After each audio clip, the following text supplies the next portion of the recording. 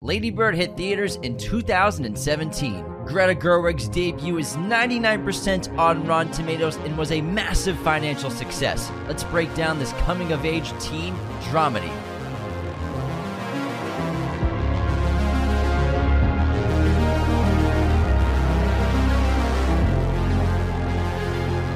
Hello, movie friends. Welcome to Raiders of the Lost Podcast, the ultimate film and TV podcast. Today we're discussing Greta Gerwig's directorial debut, Lady Bird, which was a fantastic movie. I had been a fan of hers as a writer. She had written 3 films that Noah Baumbach directed, and I liked her in Greenberg, the other film he made. So I was a big fan of hers, and to see her come into her own as a filmmaker and make a movie like this for her debut, it was really impressive and just clearly became a huge voice of her generation. And it's a movie that you and I relate to a lot because we went to Catholic school too.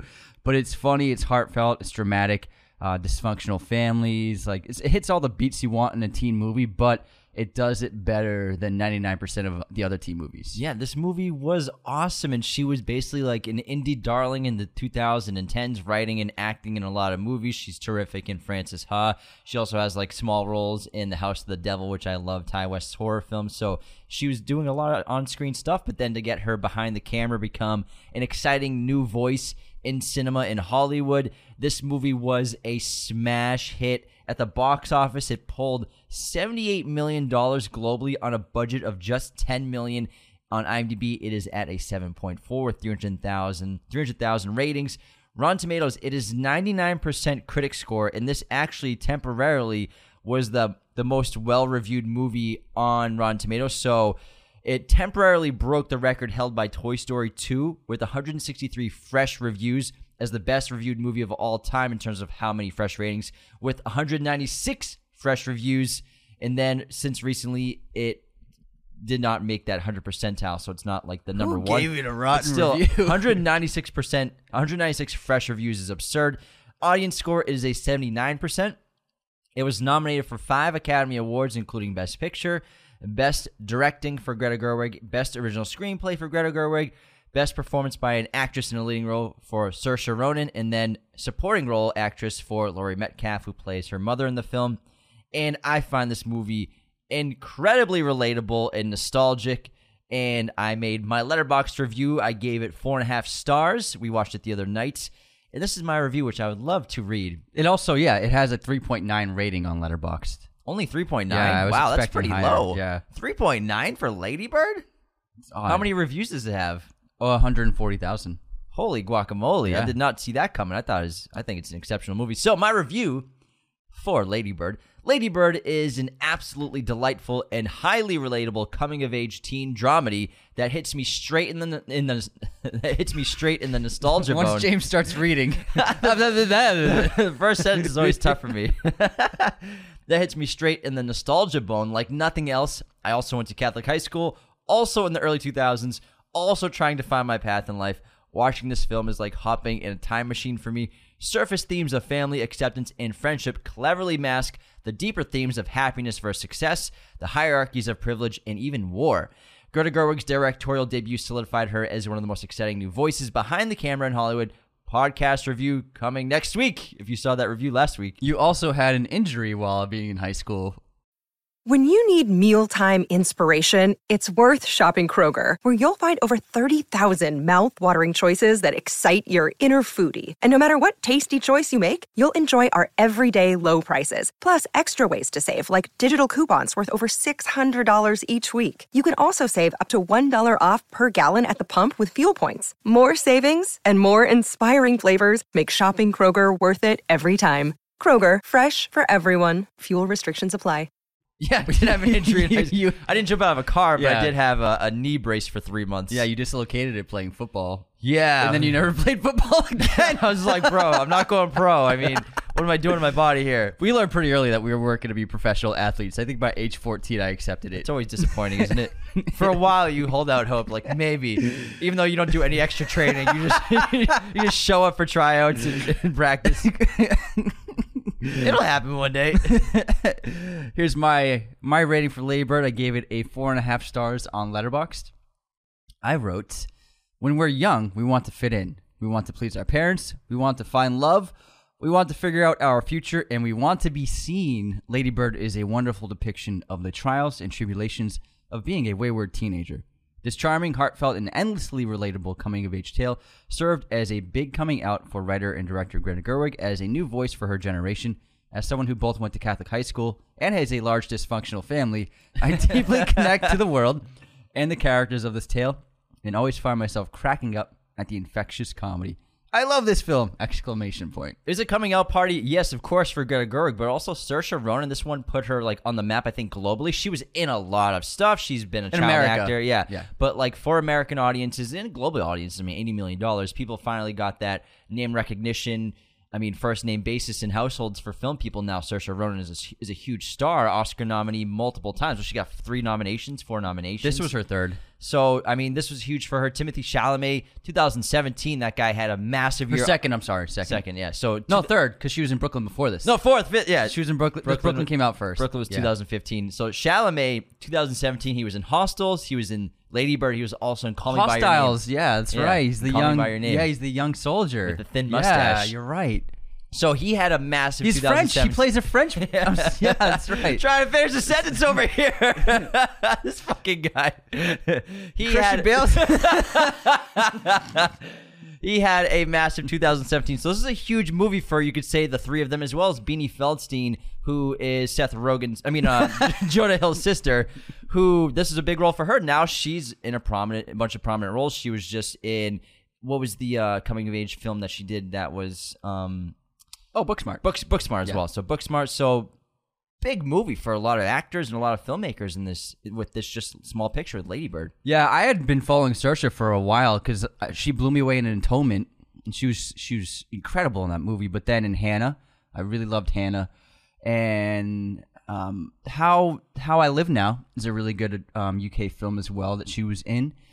She was also in The Host, which was supposed to be like it was supposed to be like the next Twilight, but it didn't work out. The Hoax? The Host. Oh, The Host. So she played a girl who an alien like came inside of her. I mean, whoa, say that again, Anthony. An alien like took her, a parasitic alien like takes control of her or something, and it's like this. She's like, and I can't remember. Is it a young adult novel series? It was a young adult novel series, very popular at the time, but it was gonna be the next Twilight, but it bombed at the box office, like a bunch of those other YA novel movies.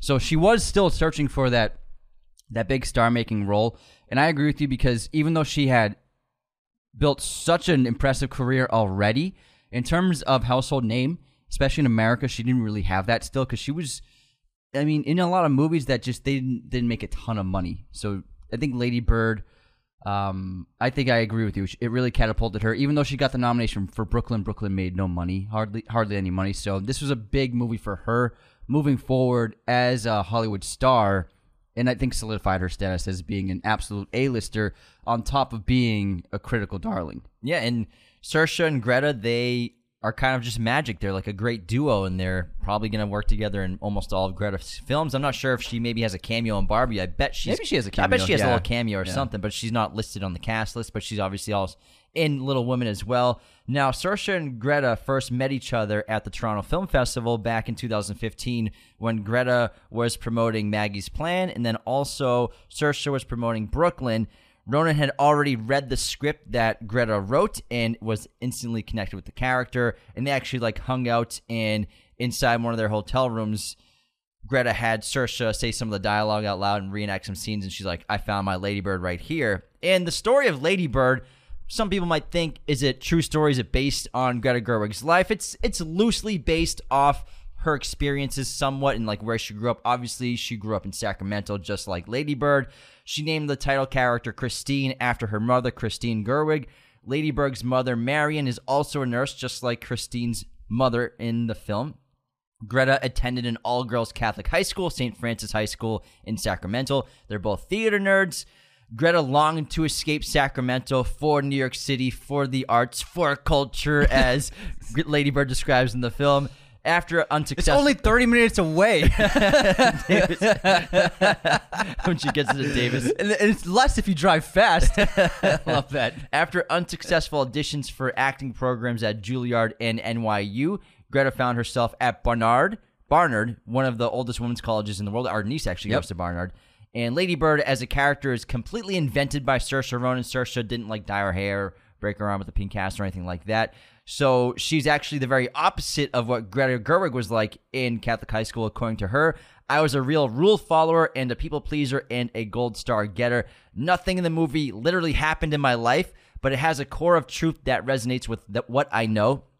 To prepare the cast and crew, Greta also gave them her high school yearbooks, photos, journals, as well as passages written by Sacramento native Joan Didion, and she also took them for a tour of her hometown.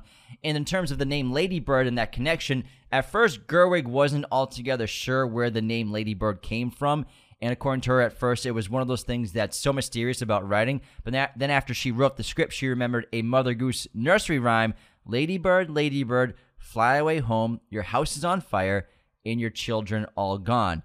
I was going to say your children are dead.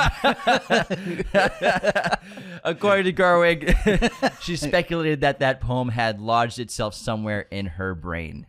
It said she failed in NYU and Juilliard getting in. Crazy. It's interesting to see that. But also, this stems from the idea you often hear the phrase, write what you know. And this is an example. Write what you know. Gotcha. This is an example of that. It doesn't have to be an autobiography, but what does Greta Gerwig know?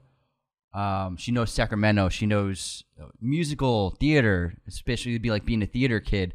She knows the world, and then she crafted her story within that. So this is an example of writing what you know. It doesn't have to be about you, but you can take what you've seen in your life already from your experiences and draw from that and build a world within that. So this is a great example of that. Her other works as a writer are pretty similar in terms of Frances Ha, Mistress America.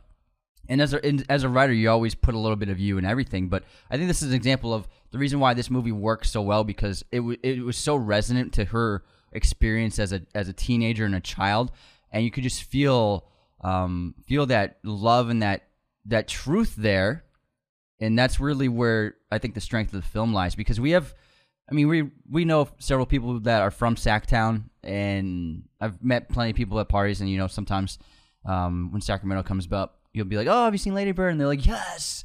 The Sacramento people love Lady Bird, and it represents that area really well, and all the famous landmarks, all the stores, all the things you do. And it comes back to that drive that we see in the film. First, Christine's mom makes that drive, like near the end of the second act, and she's driving home from work, and she's just looking at how beautiful Sacramento is. And even though, life's not easy for her, she's just taking in Sacramento. And it's something that Lady Bird never understood until at the end of the film, when she leaves that voicemail and she says, we weren't talking at this point, but I drove home and I was driving through Sacramento. I was taking those turns I know so well and passing by the storefronts I know so well. And then she realized she truly loves and adores Sacramento in this place. And it's a great connection to her mother, and Greta did a phenomenal job. It's one of my favorite aspects of the film, of how Lady Bird doesn't realize how much she loves Sacramento until her journey into the city. And I just really adore that aspect of the film. That's one of the reasons why it works so well. It's one of the great strengths of this really brilliant screenplay that's very layered. And I want to get into all these great themes that Greta's tackling, but just stay on this love letter to Sacramento. And you don't have to be from Sacramento to connect with it, because really it's a love letter to a home. What's it like to leave your home, and to basically what does home mean, and what does it mean to tell that story of home from the perspective of someone who wants to leave? I mean, a lot of people have done this, leaving your home, but then you think back on it. We left our home years ago, and often think back fondly of Massachusetts and in Boston. Whenever I'm home, I'm taking those same drives. I'm like, oh man, I miss this stuff. So you don't 5 days later, like, oh yeah, this is why I left. But everyone, you don't have to be from Sacramento. You don't have to be from California to connect with the aspect of a love letter to a home with this script and this story. And one of my favorite aspects to the screenwriting and the character development, especially of Lady Bird, and I mean, I don't know if you've noticed this, but like the last several years, movie characters, especially teenagers, are written to be like so perfect. They're so smart. They're better than everyone and everything. They don't have any flaws. They're smarter than adults. They basically tell adults what to. It's becoming very repetitive, and it's lacking any kind of depth or truth, because when you're a teenager, you are the last thing you are is like a fully realized version of yourself. The last thing you know is everything. And Lady Bird is extremely flawed. She has actually a lot of bad qualities, although she does have a bunch of great qualities, but she is struggling to find herself, and she makes a lot of mistakes. She lies to a lot of people, and she often is selfish, and it's the journey of this story transforms her into the person she will end up becoming as an adult, I like how Greta just cuts and we don't end up seeing who she becomes, but we understand that she's grown by the end of the film and is learning from her mistakes. And that's essentially what the phone call to her mother represents. But she struggles along the way, and she makes so many bad choices, and it's something that I think really sets itself apart from what we're getting nowadays, where teenagers are written to be so like perfect. You know what I mean? I think it's not so much written to be perfect, but Hollywood right now has an obsession with prodigy. So every lead character of a lot of these shows, they're hyper smart, hyper intelligent, hyper whatever, and they're so, like you said, they're so set in their goals. The smartest and what they person want. in school. Yeah. So the thing with coming of age films, we were actually talking about this recently, how that genre is kind of disappearing in a large way in terms of what we were getting in the 90s and 2000s. This film is very much a callback to the great coming-of-age films we grew up with, like Stand By Me and stuff like that. And so that's kind of gone, because now a coming-of-age movie or show or TV series, everyone's, like you said, perfect, super intelligent, top of their class, like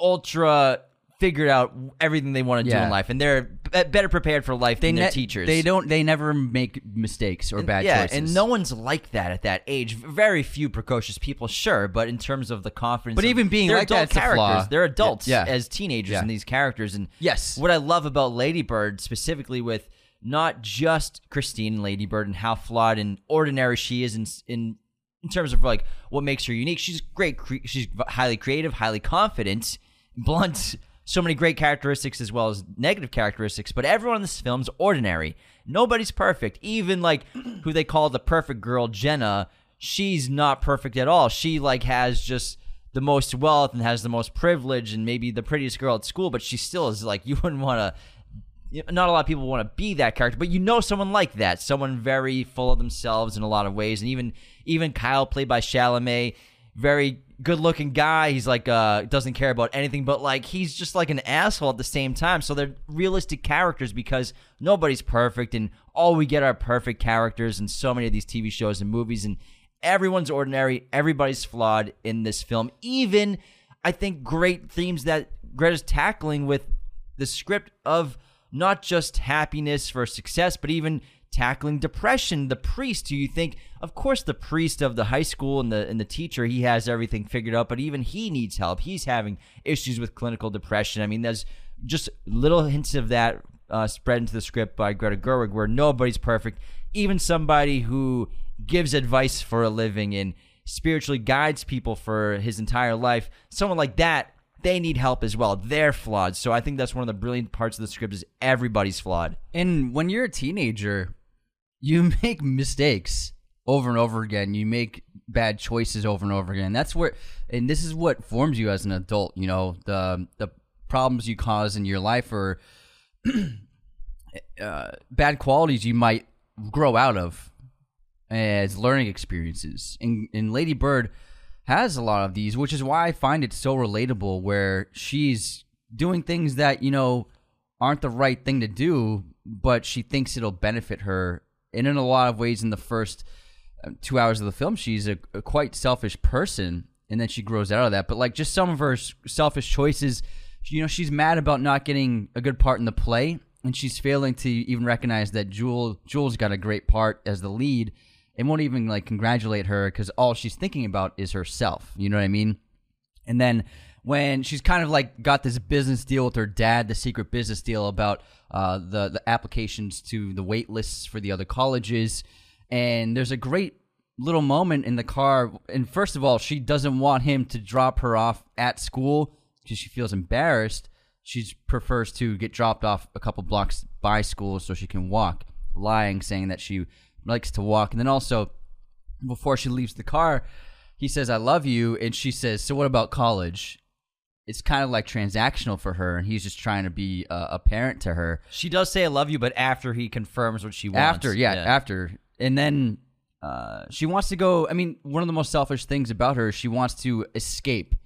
She wants to be as far away from her family as possible. There's that really hilarious line about when she got into Davis. She's like, "It's only 30 minutes away, even less if you drive fast." So she doesn't really care so much about which college she gets into so far as where it's located and how far away from here it is. She's failing to see like the really important things in her life.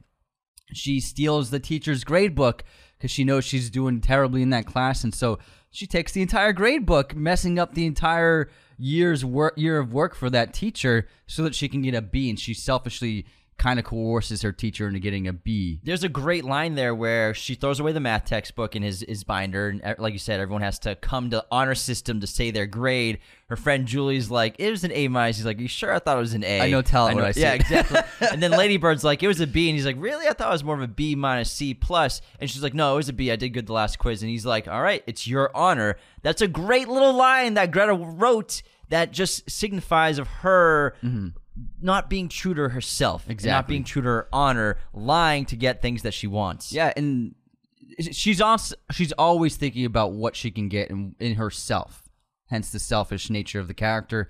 She wants to spend Thanksgiving with Danny's family as opposed to her family, even though her mom, I'm sorry, I keep forgetting her. Marion has a great line of like, "It's sad that you want to spend Thanksgiving with the people you've never met before as opposed to your own family."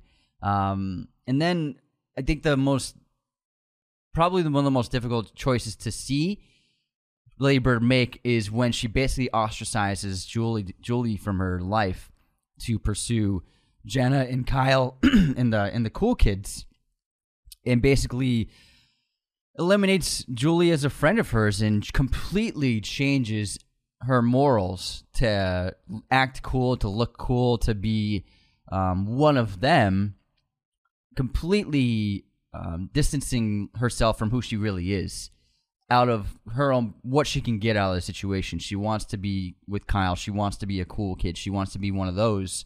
And so she's willing to sacrifice the important things in her life and the most important relationship, the most important friendship of her life with Jules in order to get that. So she's often pushing people away and acting out of her own desires as opposed to thinking about anyone else in her life. She's hilariously erratic. I mean, the opening scene of jumping out of a car and breaking her arm, that is such an erratic decision, but it all stems to her relationship with her mother. Her and her mother are the core emotional battleground of Lady Bird's life from her perspective, for both of them, for Marion and Christine. And they're so similar and so much alike that Lady Bird doesn't realize her mother is probably exactly like her when she was young. And, there's that line where her mother's mad at her for her clothes being dirty and unfolded and just a mess. And Lady Bird's like, "Didn't you ever not put your clothes away once in your entire life and not have everything look amazing?" And Marion says, "My mother was an abusive alcoholic." So that's the only nugget of information we get about Marion in her past, really. But her and Lady Bird are so similar, and it's hinted at and revealed multiple times throughout the film. I think the line where her father says to Lady Bird, like, "You and your mother have very loud personalities," because that's why they butt heads so much, is they're so alike and they have bold personalities. They're very loud people about what they want and what they expect of others. That's why they can't really get along at this point in their lives. Very combative. Also, the fact that Lady Bird wants to be good at math, but she's terrible at math, but her father's excellent at math. And that shows you that she's more like her mother than her father, for sure, because she's bad at math. So I think that's exactly another hint at why they're so similar. And they just constantly bicker and fight. And Marion just wants what's best for Lady Bird, but she's also afraid of her baby, leaving the nest and doesn't want her to be too far away. And everything she does is for Lady Bird, and she loves her very much. The little things that she does that Lady Bird might not notice because maybe she's asleep in bed, when she makes the dress, fixes up the dress and resizes it for her. And the thing with Marion is her biggest obsession and her biggest insecurity in life and with the family is money and trying to equate happiness with success and trying to have enough. And she always brings up the rich people. We're not rich like those other people, the rich people you go to school with. So money is a source of massive insecurity for the family. And I think what Greta does really well with this script, with this theme of happiness for success, of money, and then with the backdrop of the Afghan war on television, is she shows what I will describe as hierarchies of privilege, where Marion wants more money for her family, and Lady Bird wants to be like Jenna. She wants to live in that perfect blue house. She wants the perfect life. She wants more things. She's sick of being broke.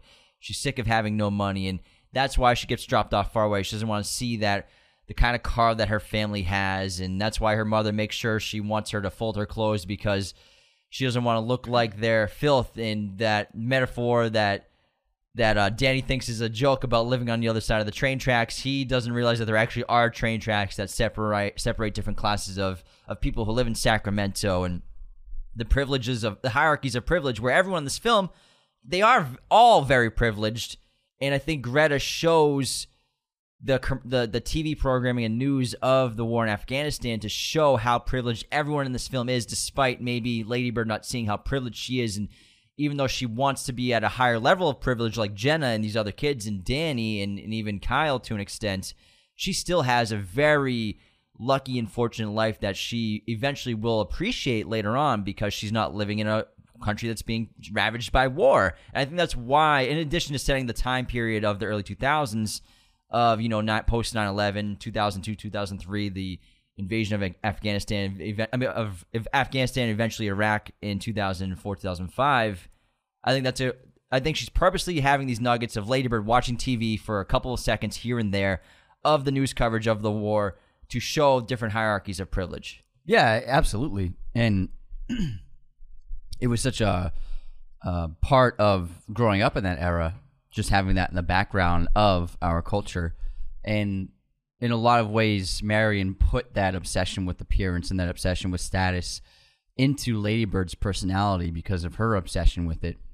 But also, between them, some of the best scenes are between Marion and Lady Bird, and the conversations they have, the debates they have, the fights they have, the love that they share. But the dialogue is so well written, where one second they're fighting, the next second they're ogling a dress. You know what I mean? Like they're bickering in the thrift store. And it seems like they're just flashing out at each other and they're fighting. And then Mary pulls out the perfect dress and they're like, "Oh, it's perfect! Don't you love it?" and obviously the opening of the film where they bond over the grapes of wrath, and then they share a great moment, and then it turns into a big fight. And then also, I think one of the best scenes is Lady Bird trying on dresses for prom, and then she steps out in the dress and she thinks it's perfect, and then Marion says, "Is it too pink?" And then Lady Bird just completely defeated walks back into the dressing room, closes the door, and that turns into like a really awkward, difficult conversation where Lady Bird just says, "I just want you to like me," and then Marion says, "Of course I love you." And that's not the problem. Lady Bird says, "I don't want you to just to love me. I just want you to like me. Why can't you like me?" And that's really, it's a tragic moment where she wants to be accepted by her mother for who she is, because she also says, Marion says, "I just want you to be the best version of you." And then Lady Bird says, what if this is the best version of me? Is this not good enough for you, essentially? So it's difficult. Marion doesn't say anything. Yeah, she's like, yeah. "Oh, really?" Yeah. And so it's this difficult thing where, in a way, Lady Bird has been put up Marion's put up this huge pedestal of expectations for Lady Bird, and Lady Bird feels like she can never live up to what Marion expects of her and wants from her. And so she's constantly feels like she's in the shadow of this monument that she can never become, and who she is isn't good enough in her mother's eyes. And that's what's really depressing about it, and really a major contention between them, and why Lady Bird is constantly trying to get away, because she's trying to escape this lack of approval and this lack of acceptance. Because even if kids or teens, even if they're fighting with their parents and like they might like, I hate my parents, and ultimately what they want more than anything is the approval of their parents deep down, and for their parents to accept them and for their friends to accept them. So I think this is like one of the inner turmoils that Lady Bird's constantly facing, is this fact that her mother doesn't accept her. And the thing with Marion is she's such a sweet woman, and she's so wonderful. And, you know, she takes in Shelley, and Shelley has that conversation with Miguel's boyfriend, with Lady Bird, where she says, I admire your mother. She took me in when, you know, my parents wouldn't accept me. And so I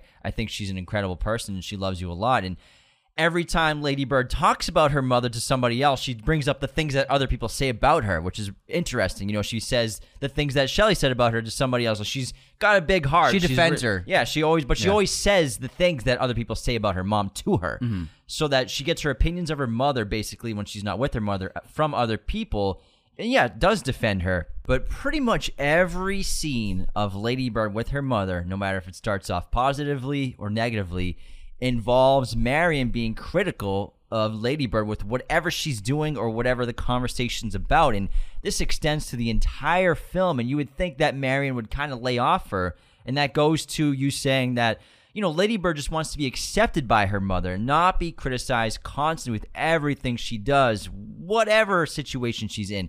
Constantly, whatever it is, her mom's always saying a small detail about it. Dragging your feet. Even the graduation dinner. She can't even go up and accept her diploma without her mother afterwards saying, oh, I'm so happy for you, but you walked weird. You were like, you walked odd up there. So everything she does, her mother criticizes, and that's kind of the perspective of a teen. If you're fighting with your parents, is they're criticizing you because they love you and they want what's best for you, and they want you to be the best version of yourself.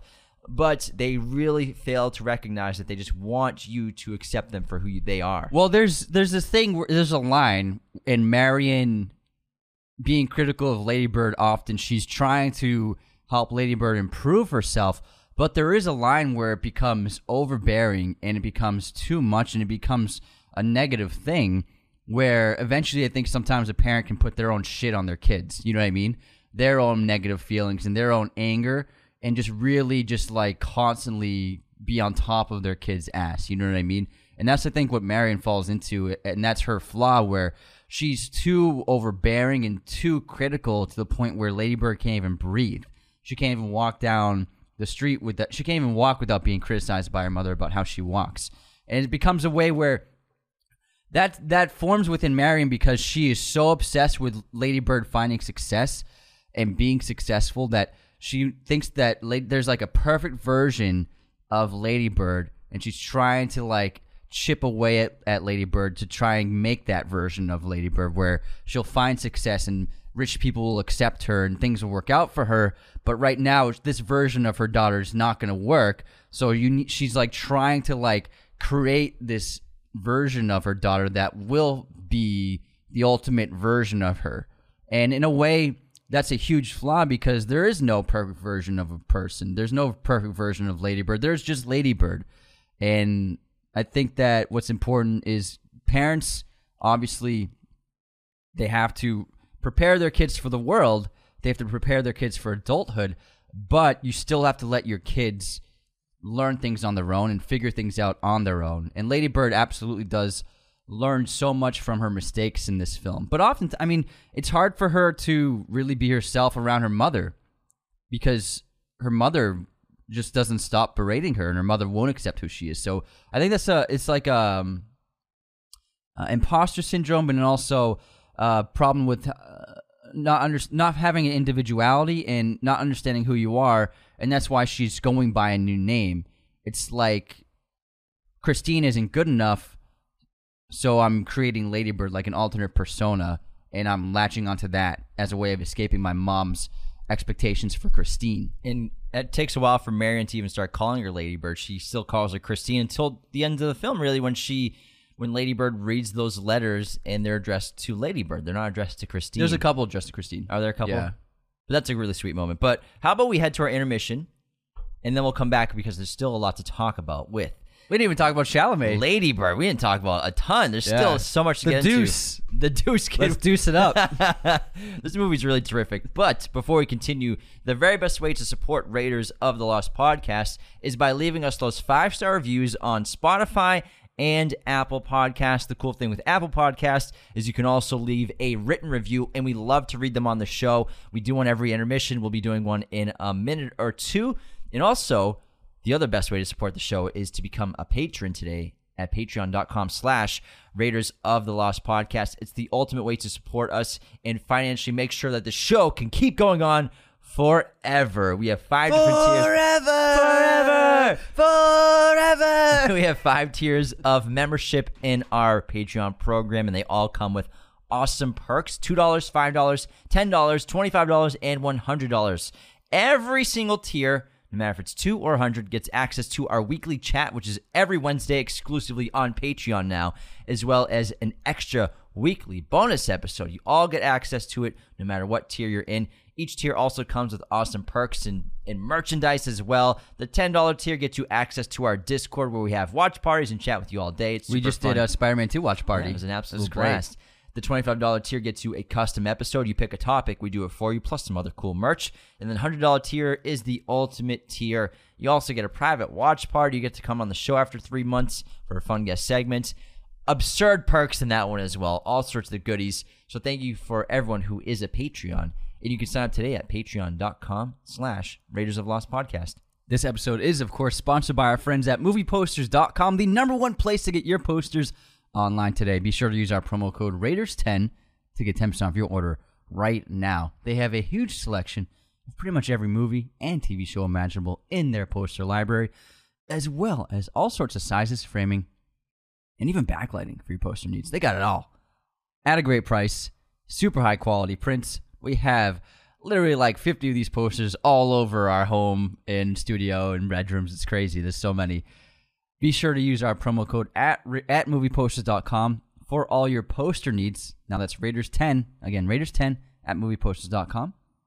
And enjoy your purchases. I just ended that so awkwardly. Enjoy your purchases. What does that even mean? Enjoy your purchases. What a weirdo. Let's go into the intermission, man. All right, let's start with the movie quote competition and pretend like Anthony didn't awkwardly say that. And they dropped us. All right, guess what movie this is from, Anthony. It is the small things, everyday deeds of ordinary folk that keeps the darkness at bay. Say it again. It is the small things, everyday deeds of ordinary folk that keeps the darkness at bay.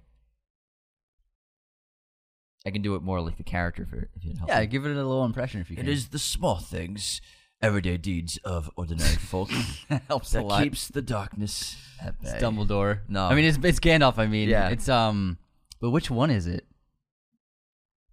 I'm Stuff gonna go is- with a Hobbit. Do you know which Hobbit? The book.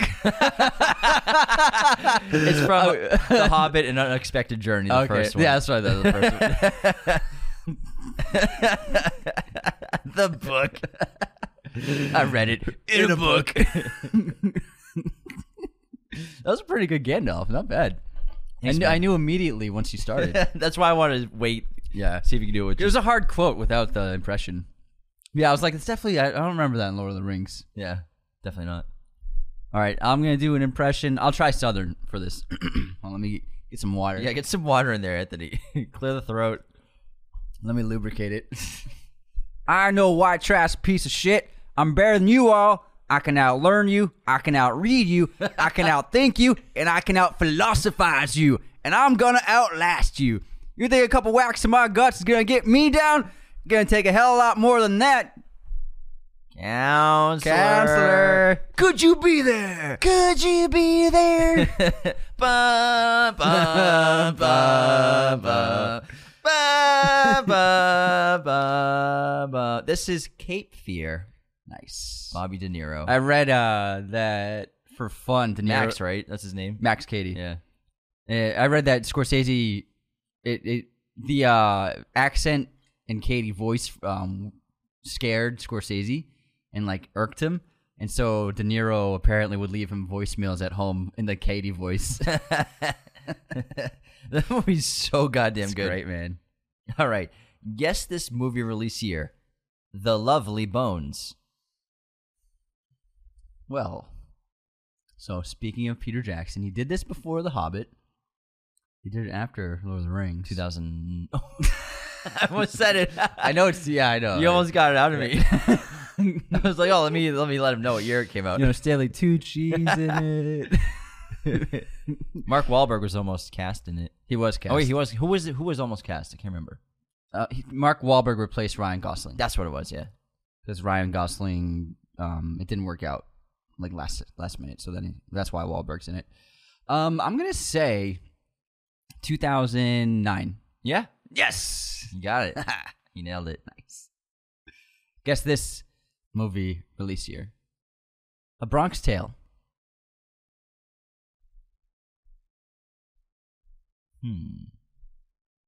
1990. 80 or 90? This gotta be 90. 1993. Yeah, nailed it. You both got it. Nice. High five in the air.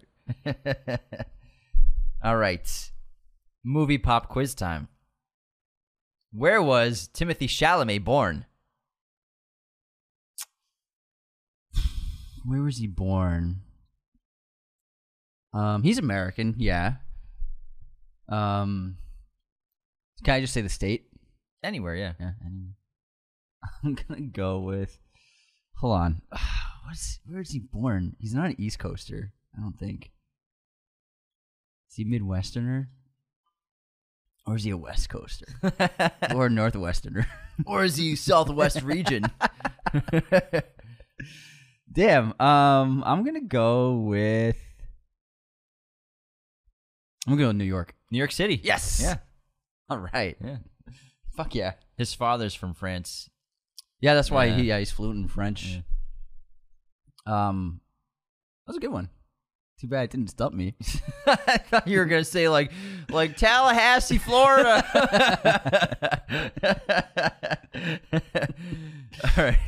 All right. Who directed The Patriot? Who did direct The Patriot? Was it Mel? Was it Mel Gibson? No. That's such a long buzzer. I took it in. The failure. I honestly don't know. Roland Emmerich. Oh, no way. Yeah, he directed The Patriot. No way. Yeah. Believe it or not, man. Ripley's Believe It or Not. Remember that? The show was great. Isn't that the... There's a museum in Hollywood. Yeah. There's a museum here. In Hollywood Boulevard. That's right. Any haters this week, Anthony? We got some Raider haters. Raider haters. We got some Raider haters.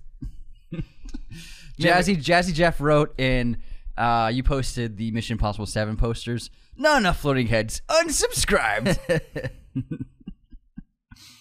And then it was who posted this? I think it was Joe. Posted on TikTok his top 10 horror movies of the 2000s.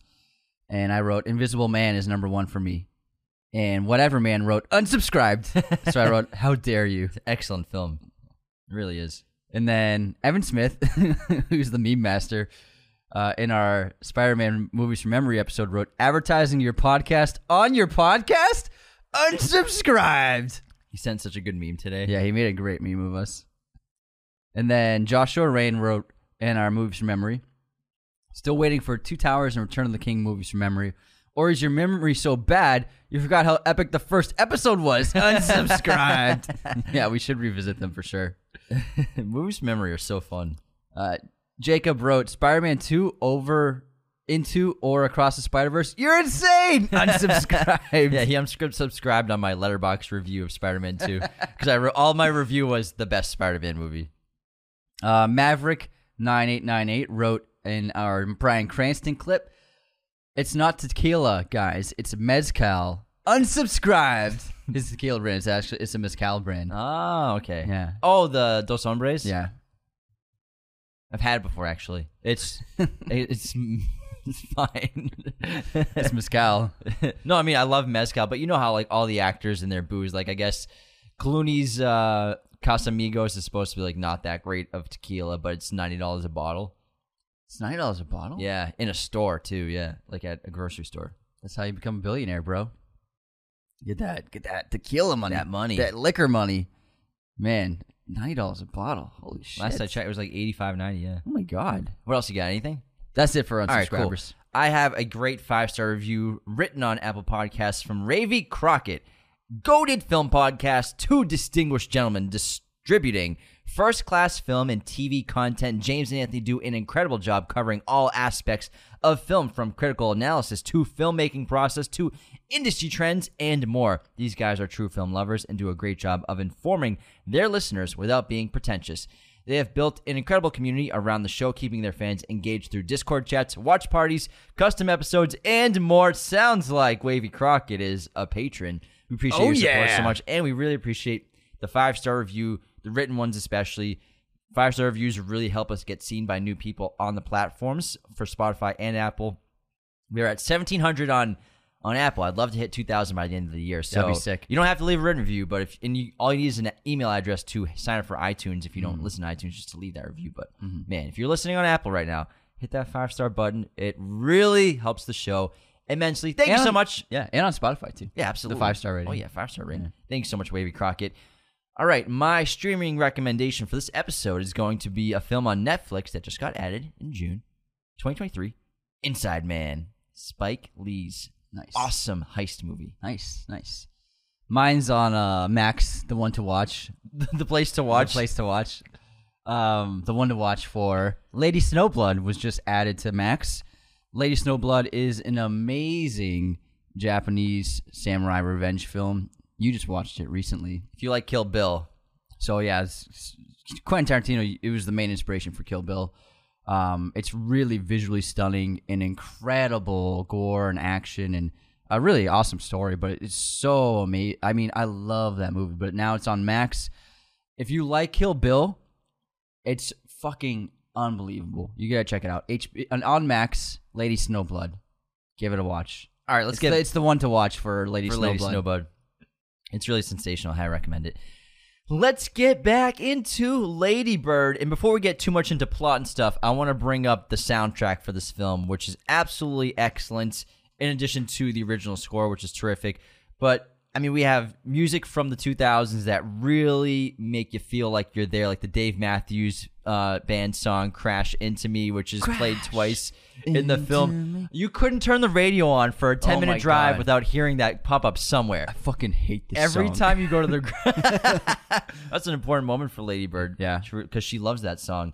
And so playing that a few times, we have Bone Thugs and Harmony in there. Haim's in there, Alanis Morissette, so many great tracks to like give you the feel of the 2000s and the early 21st century, just to set the tone and mood. I mean, this is the music where MTV was so popular, and you would watch music videos on MTV. This is, we didn't have YouTube for watching music videos, and you would wait to watch it on television. I sound so old now, but then MTV would also do their top 10 countdown, remember? Yeah. And then you would hope that like your favorite band would be number one for music video of the week. And it would be like, I hope Green Day gets number one. Oh yes, American Idiot got it, or whatever. And it was always very fun. And they would stretch. That was like an hour-long program. Sometimes the top 10. And then before going to school, you would watch MTV music videos. Because they would do a music video and then commercials, then a music video, then commercials. They would stretch it out. I saw a great meme the other day of like a kid in clearly like a 2000s bedroom. And he's got like a little tube TV, like we had those big bulky things. And on the screen, it's just like a Little John music video. It's like it's like 6:30 a.m. before you're heading to school, watching the latest music videos on MTV. It's just like Little John, like a crunk rap rap song. It's just hysterical. Like my we're all God. doing that shit. And the original score is done by John Bryan. I think he came up with some really terrific themes for the film and Lady Bird specifically. But she ended up going with Alexander Desplat for the rest of her career, though. Yeah. She's sticking with Desplat. He's one of the best all time. I mean, why not? I mean, if you could choose anyone, like, why not Alexander Desplat? So he did Little Women, and then he's also doing Barbie. Yeah, in the production design and wardrobe, it's just stellar because this movie is a time machine. Especially if you grew up back then in the 2000s, you will feel right at home with this movie, whether it's the wardrobe, the necklaces, like Danny wears that like white rock necklace that you get on the Bahamas or some like exotic or Florida. Or like a beach town you go for to like vacation. Yeah, you go to like Disneyland. A boardwalk. Yeah, it's like the $2 necklace on the street. The bracelets, the pink cast with "Fuck You Mom" written on it, which is hysterical. I think also just the outfits for Catholic high school, pretty much the same wardrobe we had, just polos and slacks. Although we didn't have hoodies. Yeah, they did. No, we had sweaters, but not hoodies. Yeah, I had hoodies. Yeah, we did. Oh, yeah, we did have hoodies. Yeah. Never mind. Yeah, we had everything except for we were the first year, our class was when they got rid of skirts for girls. So girls got away with like yoga pants the whole time. But basically, it's the same wardrobe we wore. Yeah. That was so realistic. The production design in terms of what Lady Bird's room looked like and what kids would have on their walls, probably similar to today, but still, I think on a different level because so many things that kids do are so digital now. Little details about growing up in teenage life, like writing your crush's name somewhere, whether it's on a book or Lady Bird writes it on her wall above her head. Getting high is a great sequence, like the first time you get high with your friends and just watching the microwave was really funny. Like you brought up earlier, fighting with your parents, and then the next second you're like in a normal conversation with them. College submissions, that's a huge part of high school. Once you're in your like junior year, senior year, you're really trying to figure out to get into school, what schools you can get into, trying to fit in with the cool kids. Prom, the homecoming dance as well, your first kiss, loss of virginity. Turning 18 is a huge deal, and I love the way Lady Bird celebrates, where she goes, gets a pack of cigarettes, gets a nudie magazine, and also a scratcher, and smoking the cigarettes or smoking like the cloves like she does in the film. And also the little things about high school, the friendships, the cliques, but most importantly, the silly things that high schoolers think are cool, like the deuce. Lady Bird doesn't know what the deuce is. She thinks it's like a club or something, like a cafe. No idea what it is. Then she finally gets there. She's like, the deuce is just a parking lot. Empty parking lot. So we left a parking lot to hang out in a different parking lot. That's all like you do in high school. That's like, I mean, you hang out in parking lots. Kids hang out in parking lots. There's nothing else to do. Yeah. So it's so realistic. It's so funny. I just love that part of the film. Yeah, all these little details. And I do really relate to Lady Bird because when I was in high school, I was there was definitely a point. There was a period of time where I was desperate to be a cool kid, and I was desperate to like fit in. I remember that. I would like look at the cool kids in the parking lot from afar and want to be hanging out with them and be Why one not of them. me? Why not me? And so when I watched this movie for the first time, I was like, wow, I feel like I was very much like Lady Bird in some aspects, and that's a problem that a lot of kids deal with where they are having trouble trying to fit in. They want to be accepted by certain people. They put a lot of pressure on themselves to change their behavior to be accepted by them. And then also, romantically, young people, we tend to mirror the people we have a crush on. We'll try to form the same interests as them, or we'll try to court them by making them think that we like things that they like. And so you see this happen multiple times in my favorite aspect is when she sees Kyle outside the cafe and he's reading Howard Zinn's A People's History of the United States. The next time we see her, they're in church and she's reading A People's History of the United States, wanting to get his attention to make it seem like she likes things that he likes, and that's why she pretends that she's been smoking cloves since she was younger. She lies. She didn't even know that you can't inhale them because it's kind of like a cigar, I believe. I've never smoked a clove, but that's my guess. It's not something you should inhale. But then she says, well, it's what I first started smoking when I was younger. And it's like, you literally just started smoking like last week. So people, especially at that age, they'll mirror the person's behaviors with whom they have a crush on. That's really accurate with Danny as well. She really is into musical theater, and you can assume that she's so energetic about it because Danny's really into it as well. And Danny's like the lead of the play. She has a crush on Danny. She doesn't get the lead part, but she does have a relationship with Danny. So mirroring the other person's qualities, absolutely. Not just Lady Bird, but also Miguel and Shelley, and I believe...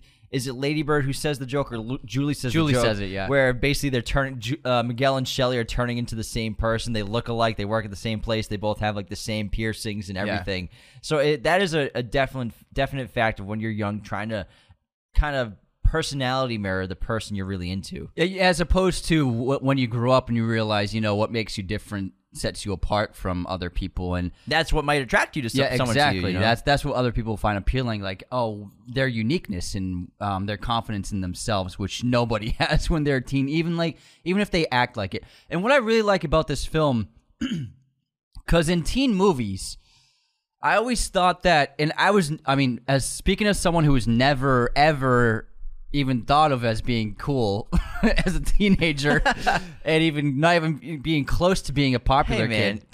Come on, man! Don't be destroying your entire life right now. Like you're a cool guy. Now I am. I think. But I always felt that popular kids got a bad rap in movies, in teen movies, because popular kids are always portrayed as they're always assholes. They're always like mean. They're always kind of just like the bad kids. Whereas when you look back, you realize the popular kids were popular because they were the most fun to be around. They were the most confident in themselves. And obviously there could be like bullies or like jocks or whatever, but like they were people who were like more sociable and had better social dynamic skills than the other kids. You know what I mean? It's not so much like we're assholes and that's why we're popular. But I feel like movies always portrayed popular kids as in negative ways. You know what I mean? Yes and no, because there is an aspect to being a popular kid that involves social exclusion of other people. Yeah, you're excluding other people purposely. Like, other people want to be in your club, and you're a VIP. There is a VIP. And there's a red rope, and you're not letting other people in that red rope that will kind of take down your rep. It's all social rep and social hierarchy. So there's an aspect where, they're normal people, but also you're excluding other people on purpose. But that's not how the world works. Yeah. It's not like everybody's friends with everybody. And what happens in school is you put 500 kids together in a building. It's not like everybody's going to be friends. But I'm just saying that like people who are popular gravitate to each other. And it's more so that like, yes, they're excluding other people because like they're not fun to be around. You know what I mean? And I feel like they maybe matured socially more so than other kids who aren't popular, who are having trouble fitting in. They're not interesting to be around, or aren't very good at forming bonds and friendships. Because I think don't you think popular kids all generally for the most part get a bad rap? Well, in movies, yeah, but I think that you're still trying to get in with the popular kids. You guys like me, right? You're like giving them a lot of excuses and leeway here. Because popular Anthony's still trying to be cool. I'm saying like they're always like the assholes. They're always bullies. I know. There are plenty of popular kids that are just genuinely awesome people. Really nice people. Yeah, and that's what makes them popular. That's what makes a lot of them popular, just because they're cool people. They're awesome people. There are popular kids in every high school that are still nice to everyone else. Absolutely, they're just in the popular cliques. And I'm saying you never really saw that in the teen movies we saw growing up. Oh, absolutely not. And then I like how Greta Gerwig portrayed the popular kids in this school, because I know Jenna is probably materialistic and she isn't like an asshole, but she's not like the nicest person in the world. But then, she actually says something pretty wise to Lady Bird, because Lady Bird lies to her about where she lives, and she's like, I don't understand why you would lie to me about that. And she says, I hate dishonesty. That's actually a pretty mature thing to say. And it was pretty shitty for Lady Bird to lie to her, although obviously Jenna really never was like, I guess never really liked Lady Bird for who she was, because Lady Bird was lying about who she was. I think that Jenna and Kyle and the others, I don't think that they're very nice to Lady Bird at all. I don't even think Jenna's nice to Lady Bird. She only hangs out with Lady Bird because she thinks that because Lady Bird and Kyle are dating, really. Yeah. The connection with Kyle is how Lady Bird gets Jenna to be friends with her. That like gets her. How do you know Kyle? Yeah, but then even that scene where she's like, I hate dishonesty, and Lady Bird says, but are we still friends? And she says, well, you're dating Kyle, so I'll see you around. So they're not really friends. It's just like, I think Jenna and Kyle and everyone else that's popular in this film are very shallow people. Kyle especially is just a hilariously shallow and douchebag character. Kyle Schiebel And The People's History of the United States by Howard Zinn, reading that, I think everyone who's read that book at that stage in your life, when you are reading that book, you hate the world. You You're hate nihilist. everything. Yeah. So he's the ultimate nihilist. He's like saying Jenna's hella tight is such a San Francisco thing to say. He's super anti-establishment. He's trying to live by bartering. He's also trying to make his dad happy, which is nice. His dad has cancer. He's wildly pretentious to the point of being hysterical. He says he hasn't lied in 2 years. He takes advantage of Lady Bird. She says, I've never had sex before. And he says, yeah, me neither. And they don't have sex that first time, but they eventually do have sex. And Lady Bird is really feels betrayed because she thinks that they deflowered each other. So she thinks, Kyle in a way It was a special moment. took advantage of her to an extent. So I don't think the popular people, they're portrayed as ordinary to an extent, but also they're not very good people in this film for sure. Yeah, absolutely. I would say so. Yeah. I would say about half of the popular people in the average high school are not Yeah. completely great people. Some of them can be dicks. Absolutely. And they will exclude you, and it is very much about who you're friends with. What can I get out of you in terms of my social reputation around the school, my social hierarchy? How would that affect me if I hung out with you? And will you benefit me? Will you bring me down in terms of how others perceive me? I think that goes into popularity for sure. Yeah. In the sex scene, I think it's really incredible. It's one of the best scenes of the film because it's something that for Lady Bird she's been building up to this, and she thinks she's like got the dream guy, and it's supposed to be this incredible moment, and it lasts literally seconds. And I love how Kyle just like opens his arms like Jesus when he's orgasming. He doesn't even touch her. He's just like. So what's happening is it's all about him. He's making it about himself. She's like, who the fuck is on top for their first time? And it's really sad because he thinks it's not a big deal. You know what I mean? And he's not understanding the perspective of her, where this was supposed to be a big moment for her, but for him, he's like, you're like the 7th girl I've slept with. And he's like, yeah, I've probably slept with like 6 people. And You don't even know how many? I don't keep a list. Why not? We're in high school. It's so funny. But for him, it was kind of just like a transactional thing. It was just a thing. Whereas for her, it was such an important moment for her. And that's something that's really striking for Lady Bird, where this meant nothing to him at all. Literally meant nothing to him. He just goes back to writing in his notebook afterwards. You know what I mean? And it shows that there's really no true connection. There's no emotional connection between them at all. And Lady Bird, this is one of the first instances where she's realizing that I'm spending time with the wrong people. This is not someone that I should be sharing my time with. Yeah, and the Dave Matthews Band song in the car on the way to prom is the ultimate turning point for her to be like, I need to go back to Julie. Also, Kyle just honking that he's outside. You're not really going to get in a car with a guy who honks, are you? Yes, I think I am. But Lady Bird, like most young people, has bad luck when it comes to love. And, it's never perfect, and the movies always make it seem like an incredible love and romance and a fairy tale. But oftentimes, when you're young and in love, or young love seldom lasts long at all, and we make mistakes. And her first boyfriend Danny is a sweet guy, and they get along, and they love each other. They name the star Bruce after their love, and it's very sweet. But Lady Bird catches him making out with a guy in the boys' bathroom when her and Julie go in there because the girls' line is too long. And, this movie has a really powerful basically coming out scene for Danny to Lady Bird. Lady Bird's pissed and irate at Danny for obviously cheating on him. And then, finding out that he's gay as well while they're in a relationship. And, Danny breaks down. It's really emotional, and she comforts him. It shows you Lady Bird does have incredible qualities as a friend and as a person, despite all of her flaws as a character. And consoling Danny is a really powerful moment in the movie, and for her as well. And, Danny's terrified because he can confess to her, but he's terrified of how to tell his mother, and that's what he's scared about. Lucas Hedges is a very good actor, too. Yeah. He was also in Manchester by the Sea. Oh, man, he's a couple awesome. Wes Anderson movies. He's a very, very good actor. But I would say Danny's actually struggling with the same problems that Lady Bird is in terms of his family's expectations for him. Because in a way, his motivation for dating a girl and for dating Lady Bird is for appearances, most notably for his family. You know, when he picks her up for Thanksgiving, he's like, "Oh, my grandmother's gonna love that dress." And then he says that, and then he's worried about how he's gonna tell his family after the fact. And so I think that Danny is trying to date a girl to try and make his family happy. You know what I mean? In the way, and so he's kind of overwhelmed by the expectations that his family's putting onto him, just like Lady Bird's overwhelmed by the expectations that Marion's putting onto her. So they actually have a lot in common in terms of their family dynamics and conflicts. Yeah, on the surface, this movie, it seems like a simple coming-of-age film, like a teen dramedy.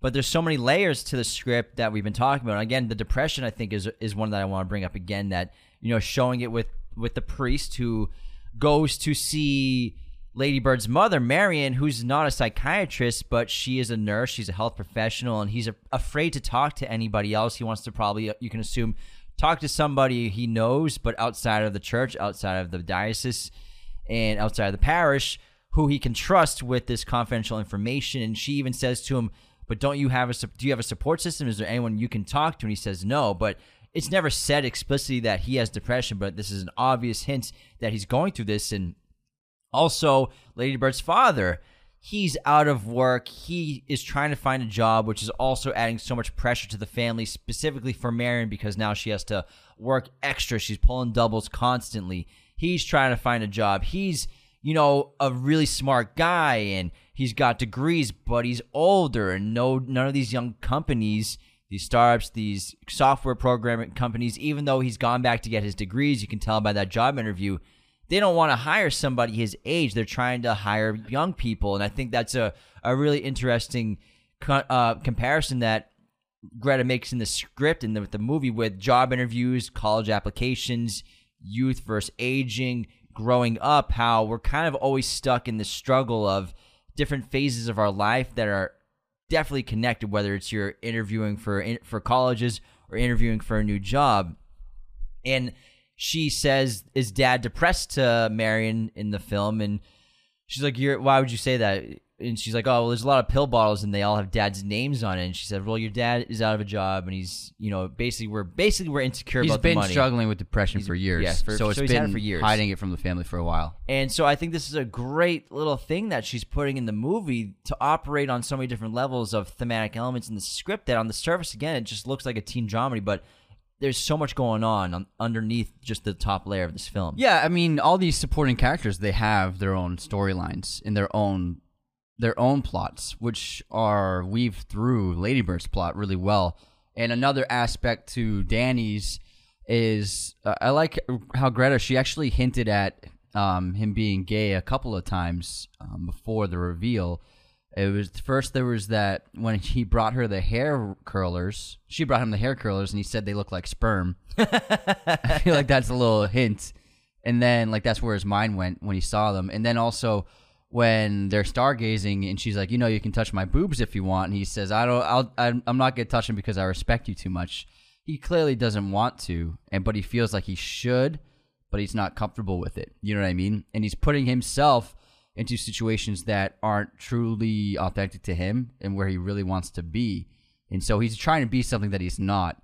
And that's something that a lot of kids struggle with, trying to be something they're not. And that's something that Lady Bird struggles with, trying to be popular even though she's not, trying to be an asshole even though she's not.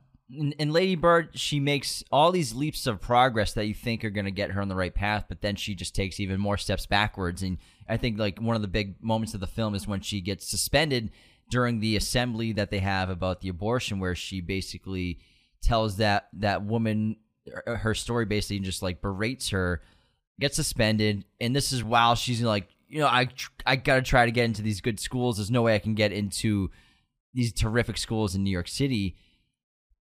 But she's kind of self-destructive in so many different ways, and is her own obstacle, and puts speed bumps in front of herself to achieve things that she really wants, even though she's really motivated to try to get into schools outside of California, which is her main goal.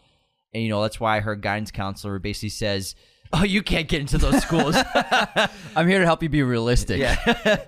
But to get into these other schools, your grades aren't great, but what we can do is try to make you look as good as possible on paper, hence why she's going into drama and theater and doing these things to look good for her college applications. However, then she leaves theater to try to pursue being popular. So in a way, she knows what she wants, but also is preventing herself from achieving things that she wants to obtain. It's making bad choices. We all go through that period, you know? Like going back to like the flawed character who makes mistakes as opposed to the perfect teen that knows everything, which is just so boring and unrealistic. Like, this is realistic. People make mistakes all the time, especially at this age. You might want something, but then you might like kind of put that in jeopardy because you make a bad choice or a bad decision. You know what I mean? Yeah, and probably the most tragic part of the film is when, you know, she has this secret thing going on with her father where she's applying to these schools to get on the wait list. Her father helps her figure out the finances, all behind Marion's back secretly. And when Marion finally finds out, because Danny says it out loud, accidentally doesn't know that it's a secret at the graduation dinner. Oh, fuck. Hey, did you hear about the wait list? Yeah, the dad goes, oh, fuck. And then Marion shuns her, and Lady Bird, even though she's being shunned by her mother, gets into one of the schools that she wants to go to, and she's preparing to leave, and her mother still won't talk to her, and she's begging her mother for forgiveness, begging her, telling her she loves her and that she's sorry for the way she is. And, you know, she goes through the process of painting her room white, which is really a symbolic metaphor of her growing up and, like, trying to go never find coming herself. back. I'm wiping the slate clean. This isn't my room anymore. Not a kid anymore. Yeah. I don't live here anymore. I'm moving on with my life. And, you know, I think the airport scene is so emotional because Marion's still shunning her, and Lady Bird. Well, I'm sorry. Before that, what's really notable in how it shows how hard Marion is on Lady Bird over anyone else, because she didn't shun her husband. You know, she didn't shun him for lying. He's as culpable as Lady Bird is. He lied to Marion for months about this as well, kept it from her, but she shuns Lady Bird and no one else. Yeah, actually, I love the scene where Lady Bird's in her room and someone knocks on the door and she says, "Come on in, Dad." And he's like, "How'd you know it was me?" She's like, "Mom never knocks." Yeah, Mom doesn't knock. But I would say, I think the most tragic scene in the film is when Lady Bird's breaking down because Marion won't talk to her in the kitchen. Yeah. It's a great scene. It's a short sequence, but it is a very It's very emotional. powerful. And, you know, I think when the airport sequence is really tragic, too, because Marion is so stubborn and she's also so sad that her daughter's leaving. You know, so many points in the film, people tell Lady Bird that your mom's so sad because you weren't here. Your mom's so sad because you weren't at Thanksgiving. Your mom loves you so, so much. And her father tells her, you know, your mom will talk to you when she's ready, but she will talk to you at some point. We see Marion trying to write those notes, a letter to her daughter, and she ends up throwing them all away and crumbling them all up. Her father sneaks them in her suitcase for her to read later on, which is an emotional moment as well. But the airport, when Marion drops them off, and aren't you going to walk me to the gate? Oh, parking's too expensive here. I can't. And they don't let you go to the gate anyways. And she drives away. And then she starts to break down. Oh, she also got a flip phone. Yeah, she got a flip phone. My tracking device. And Marion starts breaking down in the car. Terrific acting here. And then just parks it in freaking red. She doesn't even care if it gets towed because she wants to hug her daughter. But she's too late. And Lady Bird's already gone inside the airport, inside the terminal. And, you know, her husband consoles her. She'll be back. She'll be back. This is such an emotional sequence where they can't physically and emotionally connect with each other. And they still can't. Not even until later on, until, you know, Lady Bird comes home eventually is when she'll be able to connect again. Even, you know, the letters that her father sneaks in her suitcase, the notes that she doesn't want her to tell her mother that were there, but he wanted Lady Bird to find them and read them to see how much she really cares about her. And also Lady Bird leaving a voicemail. They still can't emotionally connect at the end of this film, but you know they will at some point, which I think why it's a really terrific ending to leave it open and ended like that. I also like how she gets alcohol poisoning. Yeah. Because it's her first night in the city. It's interesting because she's always been like, I need to leave. I need to be in the city. That's where I'll be able to flourish and be happy. And then her first night in the city, she gets so drunk that she gets alcohol poisoning. And I think it shows that it's not really the solving equation for all of her problems that she thought it would be. You know, it's not like I think she dreamed that, like, when I get into New York City, everything's going to be perfect and I'll have everything figured out. But she's still as much of a mess as she was back home, maybe more so now. because she's on her own. But I thought it was great for Greta to write that she actually just broke down and got so drugged she got brought into in a hospital on her first night in the city. Yeah, and also she's going by Christine again. Yeah. She's no longer Lady Bird. And after she gets drunk and wakes up, what she finds something that reminds her of home. She finds the church, and she connects with Sacramento. She connects with home, and she calls her mother and leaves that really beautiful voicemail about the connection she felt the first time she drove in Sacramento when she finally got her license in her car and how it felt. And it was her way of connecting with her mother, and really her mother is her home. That's really what it's all about. Yeah. And then I like Greta does a hard cut to black.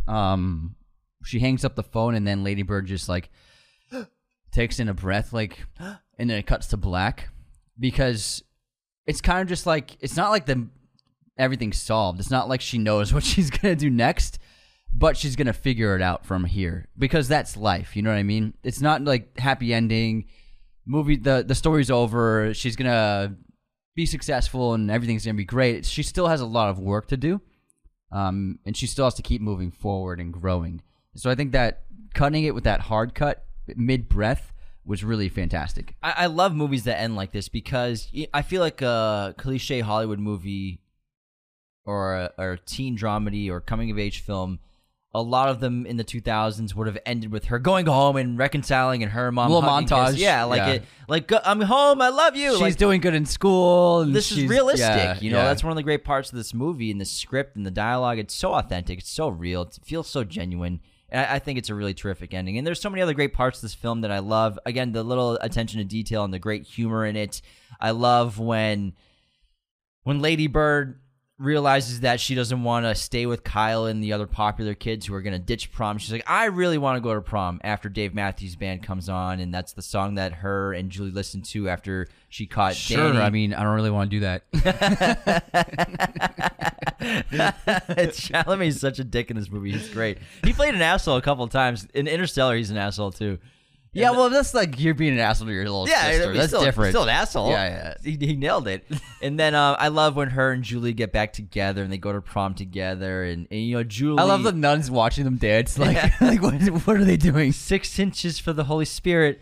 And I love how Julie, even though she's not in a ton of the movie, she's still a complex character and nuanced, and she's going through a lot too. She's crying when Lady Bird shows up for other reasons. They really need each other's support. She's also in love with the math teacher who she's so sad when she finds out he's pregnant. His wife's pregnant. He's got a pregnant wife. She's like, oh man, this sucks. And she also stands up for herself with Lady Bird and tells Lady Bird to her face, like, all you care about is yourself, and that's all you're focused on. You don't care about me, and I don't want to be friends with you anymore, basically, because you don't want to be friends with me. And I think she's a great character, standing up for herself and just staying true to who she is the entire film. This is also like a great theater kid movie. Yeah. Like all the theater kids, probably anyone who's a theater kid probably adores this movie, because it's not just the performances and the tryouts, but also the exercises they do, the warm-ups, the practice, all those sessions they do. I'm sure like anyone who took theater in school probably sees those scenes and like, oh my God, I did that. So I like how Greta, being like a lifelong actor, put that into the film, because you've seen movies where plays put on or kids are doing like getting ready for a play, but to put that little thing like the exercises in, I had never seen that in a movie before. And not every interaction with Marion and Lady Bird is negative, because after Lady Bird breaks down in the car after losing her virginity to Kyle with her mom says, you want to do our favorite Sunday activity? And what do? They go tour open houses like they're in the market to buy a house. And it's really touching, and you can assume they've done this dozens and dozens of times, and it makes them happy and they have fun. And it's actually a really touching scene between the two of them. It's the only scene really between them that has no negative connotations, really, no arguing and bickering. That's true. Because Marion loves her very, very much, and Lady Bird knows that she loves her, and she loves her mom. Mm-hmm. Also, Lady Bird gets nosebleeds like you do. I haven't had one in like you have. It's been a while. It's been a while. You got a ton over the winter. It's been a while. I think it's just the cool weather. Just the dry cold is, I think, what messes your nose up for sure. Your sinus up for sure, man. But we went to Catholic school, and what was it like? Once every 2 weeks, we had to go to church with everyone. I think it was once a month because the church was like connected to the school. Yeah, it's like once a month. Yeah, but I just remember seeing this movie, being like, I lived this. You know, it's one of the most nostalgic movies for me in terms of a movie that I relate to. And, you know, I've seen so many coming of age films, but this one, in terms of the time period, the kind of school she's in, this movie I feel so connected to every time I watch it. And I think that it's such a great script, so funny. I think the first 30 minutes of this movie is fucking hysterical. Yeah. It's so funny. Come here often in the grocery store. He was like, what? Oh, man, it's really great. hysterical. Math's not exactly a strong suit of yours that we know of yet.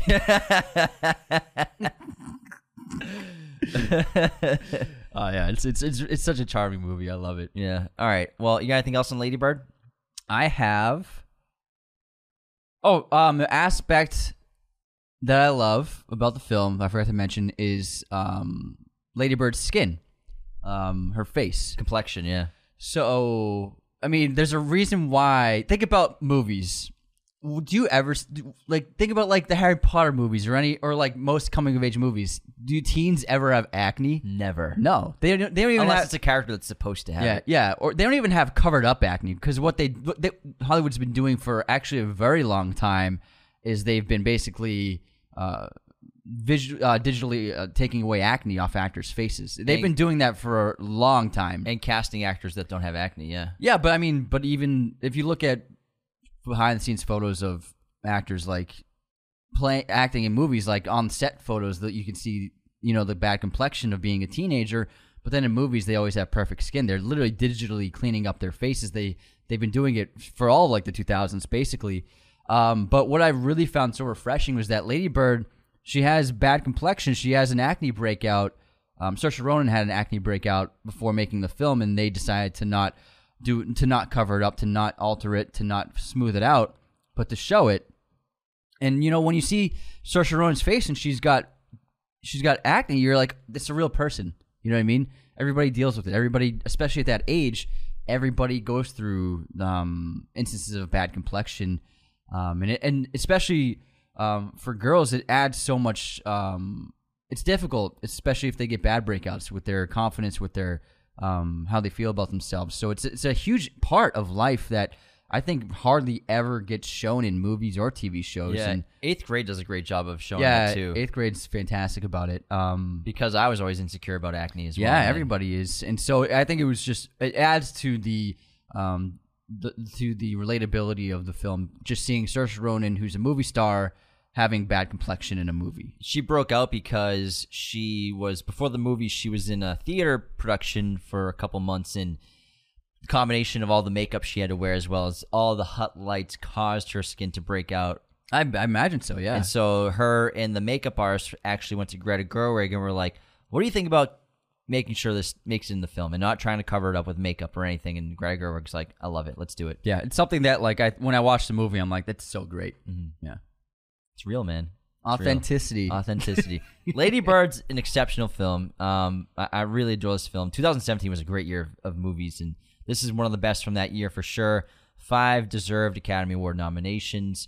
Super excited for Greta Gerwig's next film, Barbie, coming out in July 2023 this year. Cannot wait to check that out. Saoirse Ronan, one of the most exciting actors of her age group right now. Chalamet, of course. Lucas Hedges. So this is just a special film, and I think it's just going to be one of those movies that it just lives on forever, and it's going to be timeless, and I think it's just an excellent movie. Greta, you change things forever. All right, everyone. Thanks for tuning into Raiders of the Lost podcast. Be sure to leave those 5-star reviews on Spotify and Apple, and become a patron today at patreon.com/Raiders of the Lost podcast. Take care, everyone. See you next time. This episode was executive produced by our chosen one patrons, Cody Moen, Andrew Hagan, Becca Keene, Benjamin Cook, Calvin Murphy-Griggs, Nicholas Martin, Darian Singleton, Tyler McFly, Andrew Hagan. Our chosen one patrons are our biggest supporters. Thank you so much. Raiders of the Lost podcast is a Mirror Image production. Sound mixing done by Jacob Kosler. Opening music by Chase Jackson.